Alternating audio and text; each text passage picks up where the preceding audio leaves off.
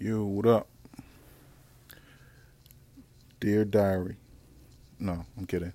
I'm back with another journal entry. Um, Guess I'll just get right into it. Um, Journal Journeys, Conjugate Entertainment Media Group. This is an entry about a time where I went to a homeboy's party. This isn't really. This is kind of someone else. I guess it's kind of someone else's story, but I'll just tell it like it is.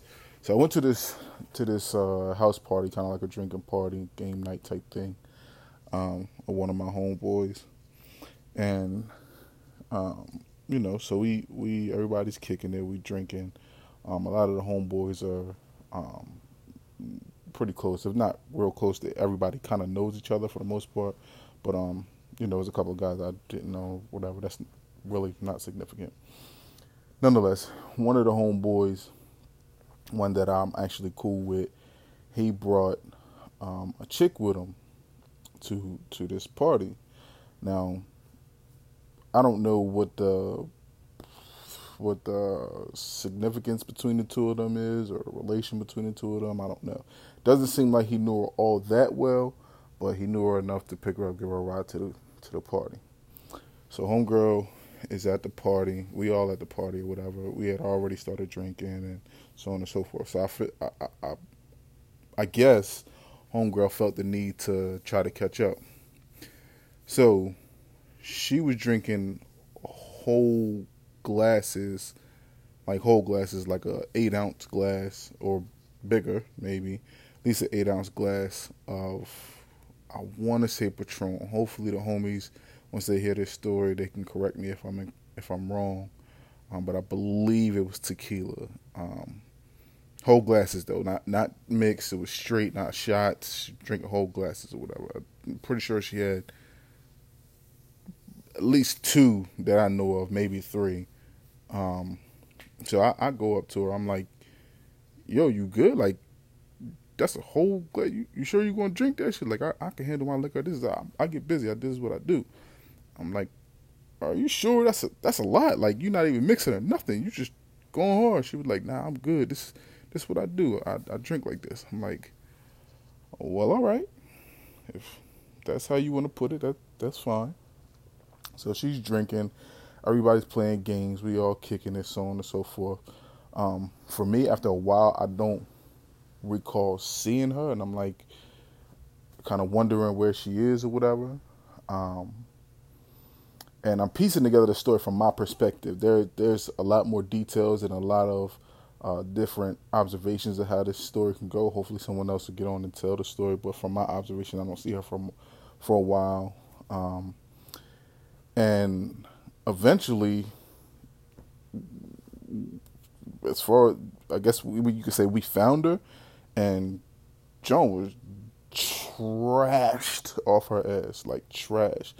I want to say she was throwing up. I'm not sure if they made her go outside and throw up, or they took her in the bathroom and threw up. But not very many people knew her.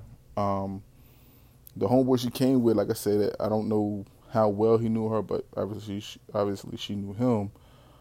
So we kind of putting it on him, like, "Yo, you brought this Joan, and she in here trash. Like, she ain't around people she knows. She just chose to get dumb lit."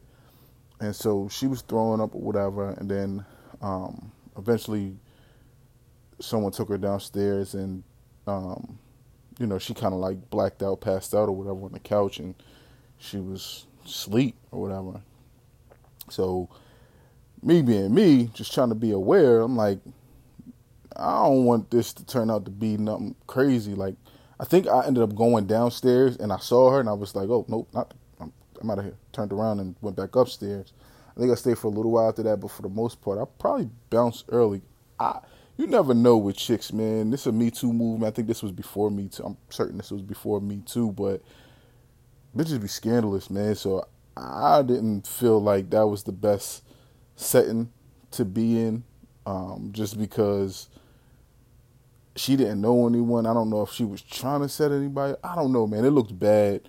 And then the homie, like I said, I was like, "Yo, that's your people you brought." He was like, "Man, she ain't my people. I just brought her." Da, da, da. I'm like, but she came with you, so she your responsibility. He was like, nah, she ain't my responsibility. He a fucked up person for that, but so be it. He just he ain't want no responsibility, he want no parts of that or whatever. I believe he's the one that ended up taking her home. I would hope anyway. But yeah, man, she was totally trashed around people that she don't know. A lot of you that listen to this podcast will know this story and know what I'm talking about. And again, if there's um, some things that I got wrong, just let me know so I can address it at a later time. But yeah, man, Shorty was drunk. She was around people that she don't know. And I guess my question for this entry is, are you comfortable getting who are you comfortable getting drunk around? Would you be comfortable getting drunk around people that you don't know, or if you only know one person? Does that make you feel like you're more open, you're more you're more uninhibited, or do you prefer not to drink around people you don't know, or not drink as much, or just whatever? Like I said, she put it like she could handle her liquor, but what she was drinking was just way too much. I drink, but I wouldn't drink like 3 8-ounce glasses of tequila just back to back like that. That's a recipe for disaster. But she claimed she could handle it, and she was wrong. She lied. But yeah, what are your thoughts on that, and how do you feel about getting drunk around people that you don't know, and how do you handle your drunkenness?